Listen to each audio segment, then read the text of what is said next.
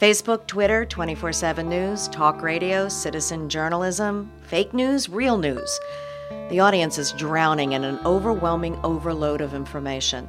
Clearly, a guidepost is needed to identify what is trustworthy and a reliable source of both news and information. The Delaware Humanities podcast, A Matter of Facts, will delve into this topic. I'm Nancy Karabjanian.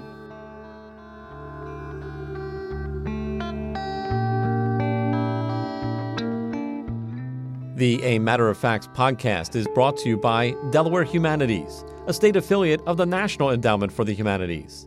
Its mission is to engage, educate, and inspire all Delawareans through cultural programming. We thank the Andrew W. Mellon Foundation for its generous support of this initiative and the Pulitzer Prizes for its partnership. A Matter of Facts is produced by Delaware Public Media, Delaware's source for NPR News. Now we join our A Matter of Facts podcast host, Nancy Karabjanian.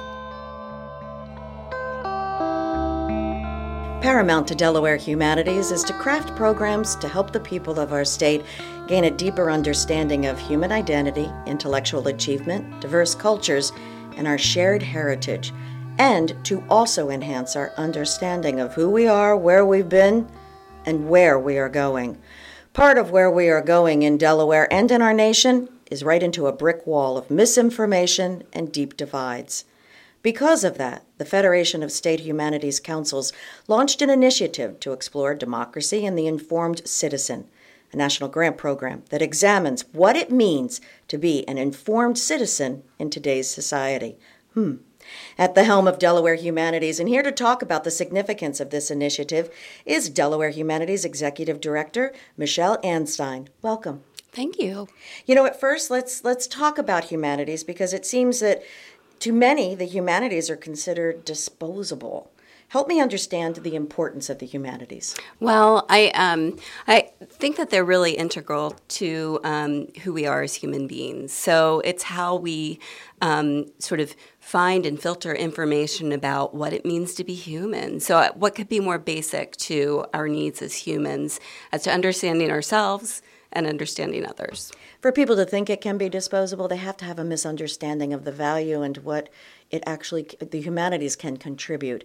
What are some of those misconceptions? Well, I think that first of all, people don't understand what the humanities are, and then when someone says, "Oh, it's history, it's literature, it's philosophy," it really doesn't speak to the general public.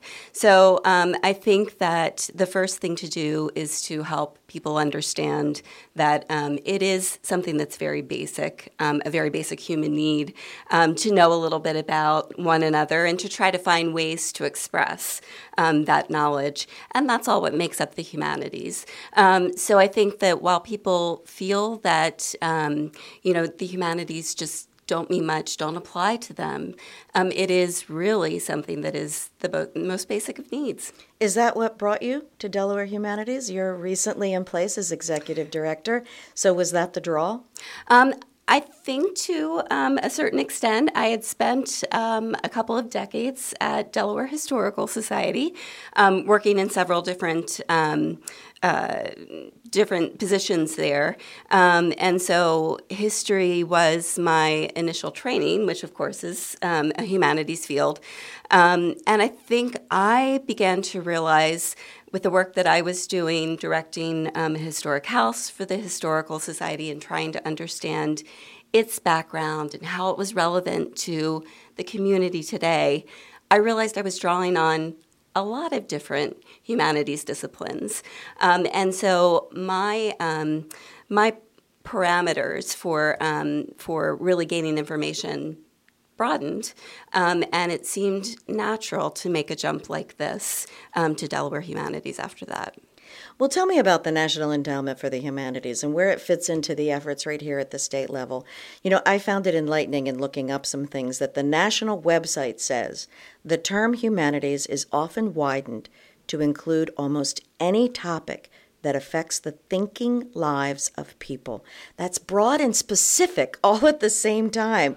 So expand on that for me and tell me how Delaware takes on such a challenge. Well, I think that, what we often say when we're talking to others and to people who are interested in filling out a grant application, because we do offer grants, is that, we are the interpretive part of things. So we help people to understand, again, what it is to be human. And I think that when it comes to lots of other subjects, that interpretation is applicable. Mm-hmm. So I think that really we can find humanities content in a wide range of activities, exhibits, programs, that sort of thing, because we are providing that interpretation of, different disciplines. So I think that here in Delaware, it's interesting. The Delaware Humanities is the state affiliate of the National Endowment for the Humanities, and delving a little bit into its history, because that's what what feels normal to me to understand the context in which we work.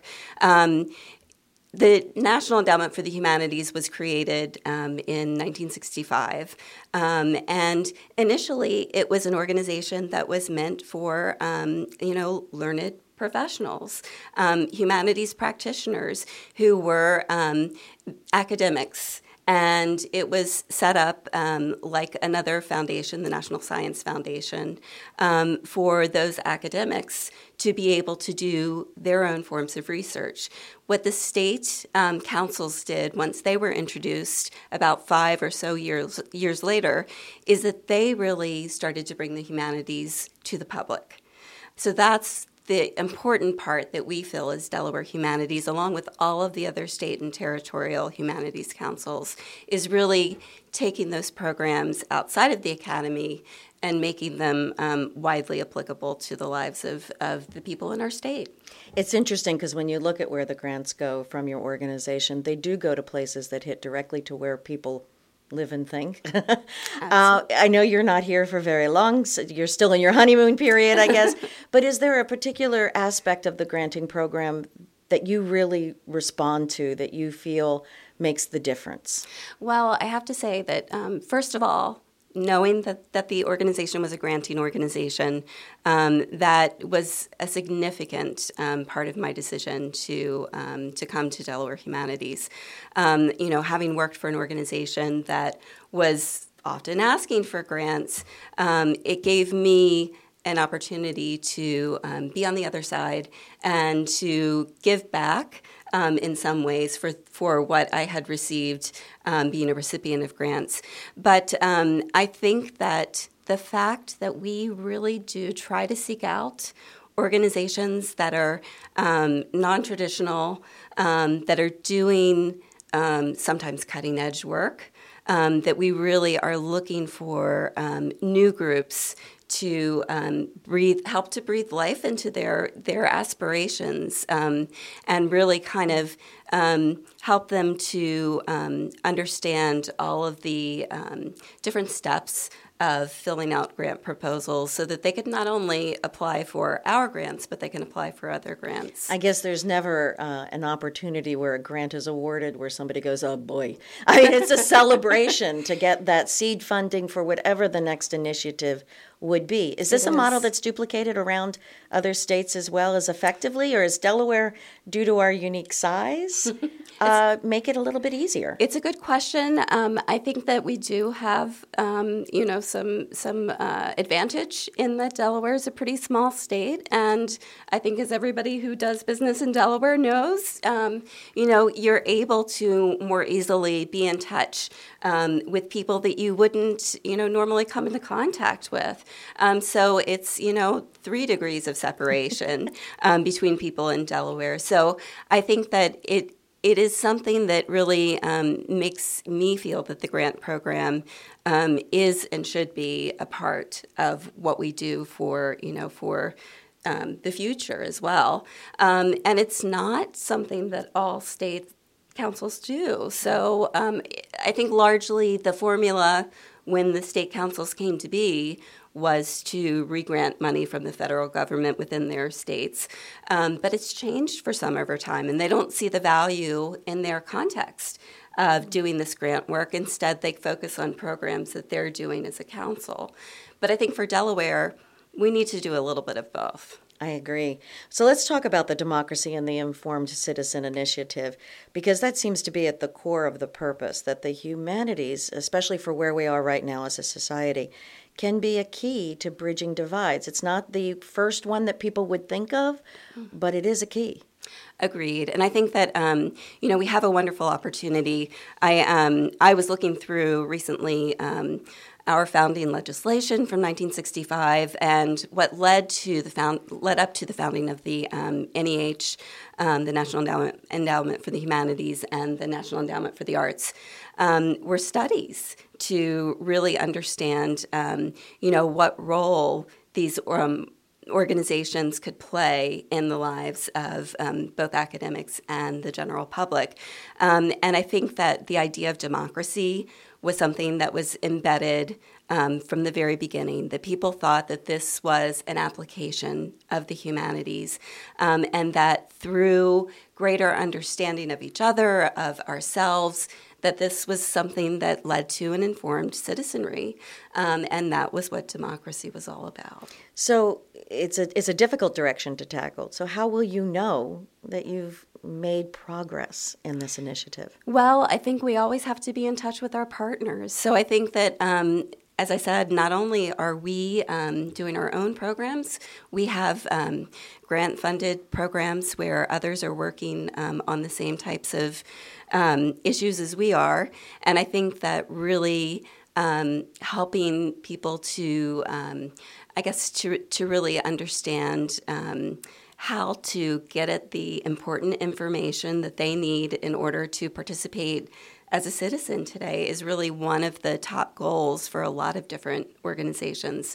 So I think that we both do our own sorts of evaluations, but we also work with other groups that are always evaluating, and it could be as simple as seeing how many people are getting out to the polls. That's true. As far as a matter of facts is concerned, I found Joan Del Fautor's information on how we take in and accept information. It was enlightening, but also a little bit frightening, since she explained to me society's relationship with facts and the truth has always been a bit sketchy. She said it's our nature to just desperately want to believe something, regardless of the facts that are presented to us. And then there was Stephen Cole's conversation and exploring whether journalism can even survive. Of course, for me as a journalist, that's a red alarm. That's a all hands on deck kind of a moment. But as we take a look at those two bits of information and the full scope of a matter of facts, where do you think the actual individual, not the organizations, will come through at the other end of this? Will they be better prepared, or are we just overwhelmed?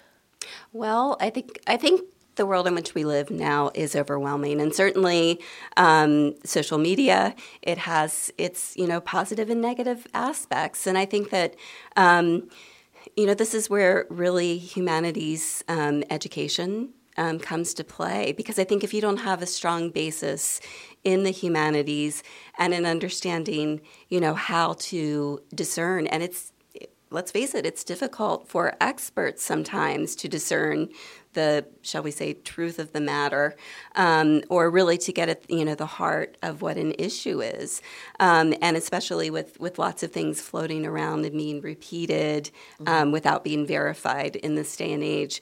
So I think it just really, it's up to us to make sure, as organizations, to make sure that we're providing ways for people to discern, for themselves. Has it had an impact on you? Joan did a couple quizzes with me to kind of track my beliefs down. It was enlightening to me, like, oh boy, I think I do just trust in certain bits of information without, even as a journalist, without going through all of the steps to make sure. Has this changed for you? I would say yes, actually. I mean, I'm like you said, you're trained as a journalist. I was trained as a historian, so we both have, research at the heart of the matter of what we do. But I think it's very easy to, especially when things are being shared by people you know and you trust, who might be friends who maybe didn't do the research that they should have done. I think it becomes very scary and very dangerous to perpetuate. So I do find myself, I've listened closely to each podcast, and I have sort of checked myself because of some of the things that were mentioned. So I think it is just a constant learning process for us all. I think, too, as a society, we've always liked the messy. If we didn't like the messy, there would never have been a Jerry Springer show. God help us all. But, we tend to really like those things that are part of a battle. And perhaps that's just part of humankind. I'm not sure. Well, and that's a good question. I mean, I think that, yes, there is that part of human beings that, we want to slow down when we see an accident. It's the sensationalism, is something that people do seem to naturally be drawn to. But I do have faith that, the public is really at a point where it might be looking past the sensationalism and really wanting to get at what the heart of the matter is. It was interesting when I was taken through my own set of beliefs and my own fact-checking for just even basic things like people's identities, et cetera. It occurred to me that, the fault is on us as individuals. And it's as though we just want to go through and believe what we want so that it doesn't disrupt the motion that we think that we have. Yet when it comes down to societal leadership, to the norms that we have to believe in, it feels a little dangerous to just allow myself or anybody else to move forward with what they think they know, when in reality, we may not really know. Well, I agree. And I think that, something that we, I think, are very, as a society, very quick to jump to assumptions, and then maybe not want to, dig for the actual information that backs up those assumptions. So I think that it puts us, in a precarious place. Well, and as a historian, that had to be really difficult because, I'm part Irish, never let the facts get in the way of a good story. So we have parts of our family lore that in doing family history we've learned were just not accurate at all. And yeah, I think that is something that we often find out when we, you brought up being a historian. I think that definitely working with objects in a museum setting, often objects come to an organization imbued with a certain story that might have a kernel of reality, but has, a lot of embellishment in it too. And that is something, again, I think it's part of who we are as humans, that we like a good story. We want to tell a good story. And so I think that we sometimes can get lost in that, but we have to come back. We have to be, just fight that urge and come back to what the truth is and what we know and what we can document. For the solid information that people need to have just to go about their lives in a community, what's happening with your taxes, your government, et cetera. We all have to tap into news sources. What are your favorite news sources? Who are your go-tos? Well, I have to say that I am a Delawarean, so Delaware Public Media, definitely. And especially when I'm looking for local news, and sometimes the local story can be difficult to find these days. More and more so. Absolutely. And, I also am a big fan of just National Public Radio in general while I'm in the car, on my commute, and also the New York Times. Those are probably the top three. Any off the top grid? For me, I'm addicted to several podcasts, and including this one. But there are those that are my go-tos that just for anything, for information about cinema, for information about books, for information about everyday news like the New York Times, The Daily. Do you have anything like that? I do, and it's a range of podcasts that I listen to. So one of my favorite as of late, which I think I'm a latecomer to this, is Malcolm Gladwell's Revisionist History. So I think he has a very captivating way of telling a story. So I think that it goes to that, like we were talking about before, that urge as human beings to know the story. I can see why you would like that one, especially as a historian.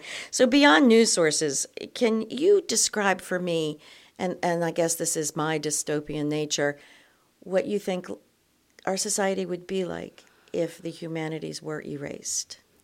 Well, a very desolate place. So I think that essentially we wouldn't have the context as human beings for what was going on around us, and we wouldn't be able to connect with one another in a way that that allowed us to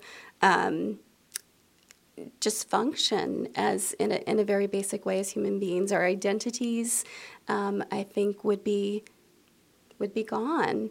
So I think, for me, the humanities are that real foundation work that helps to build us as people. And so I just can't imagine, a life without the humanities to bolster us and to bring understanding to what we're encountering. It's innate for people to want knowledge, right? I think so. I hope so. And do people find that the programs that are being sponsored by Delaware Humanities, beyond the granting program, are almost like a virtual library or a font of expanded knowledge? Because we're not assuming everyone's coming to anything without knowledge, but it's the point of expansion.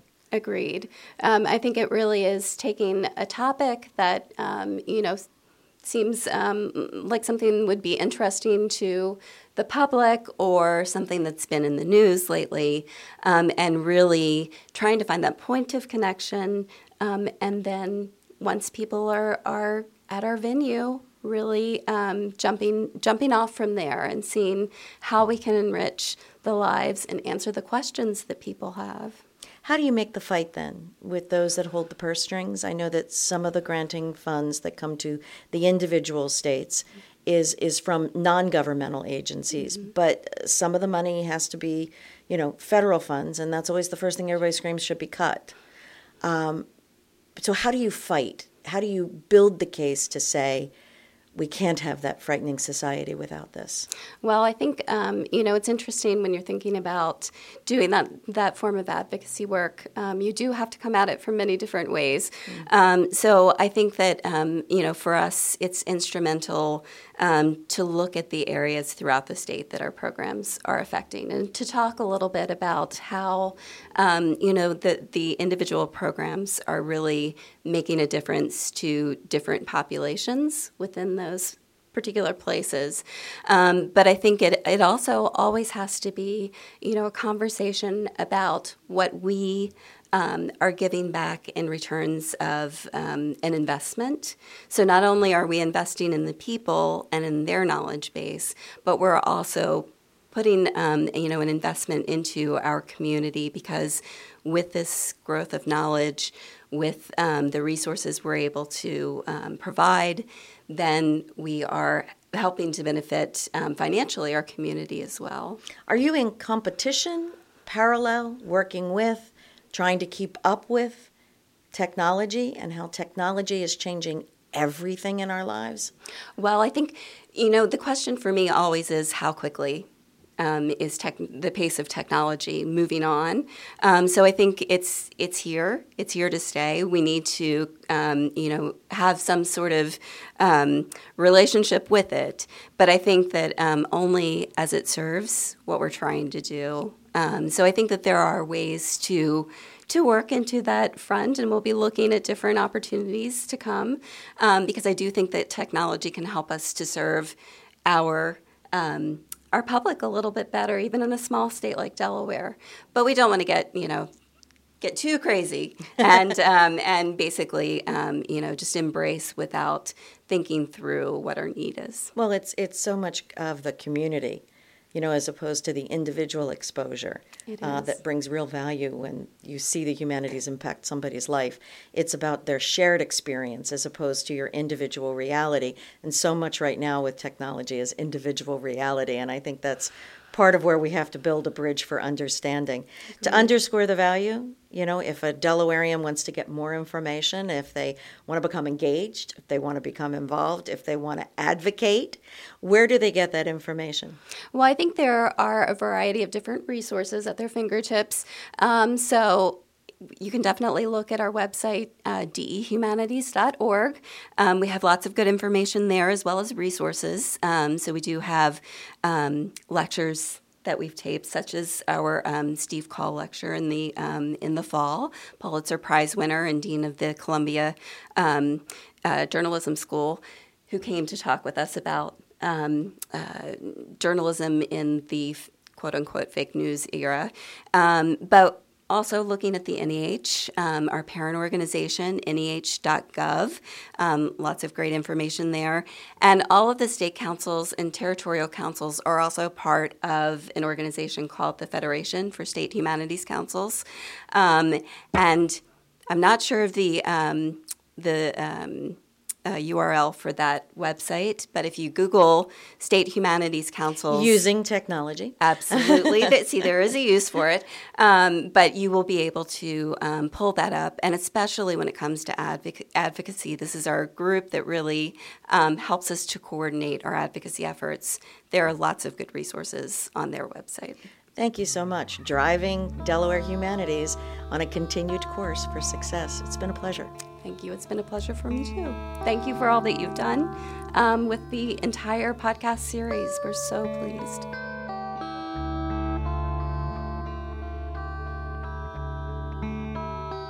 That was Delaware Humanities Executive Director Michele Anstine, joining host Nancy Karabjanian for this final edition of the A Matter of Facts podcast. The A Matter of Facts podcast is brought to you by Delaware Humanities, a state affiliate of the National Endowment for the Humanities. Its mission is to engage, educate, and inspire all Delawareans through cultural programming. We thank the Andrew W. Mellon Foundation for its generous support of this initiative and the Pulitzer Prizes for its partnership. A Matter of Facts is produced by Delaware Public Media, Delaware's source for NPR News.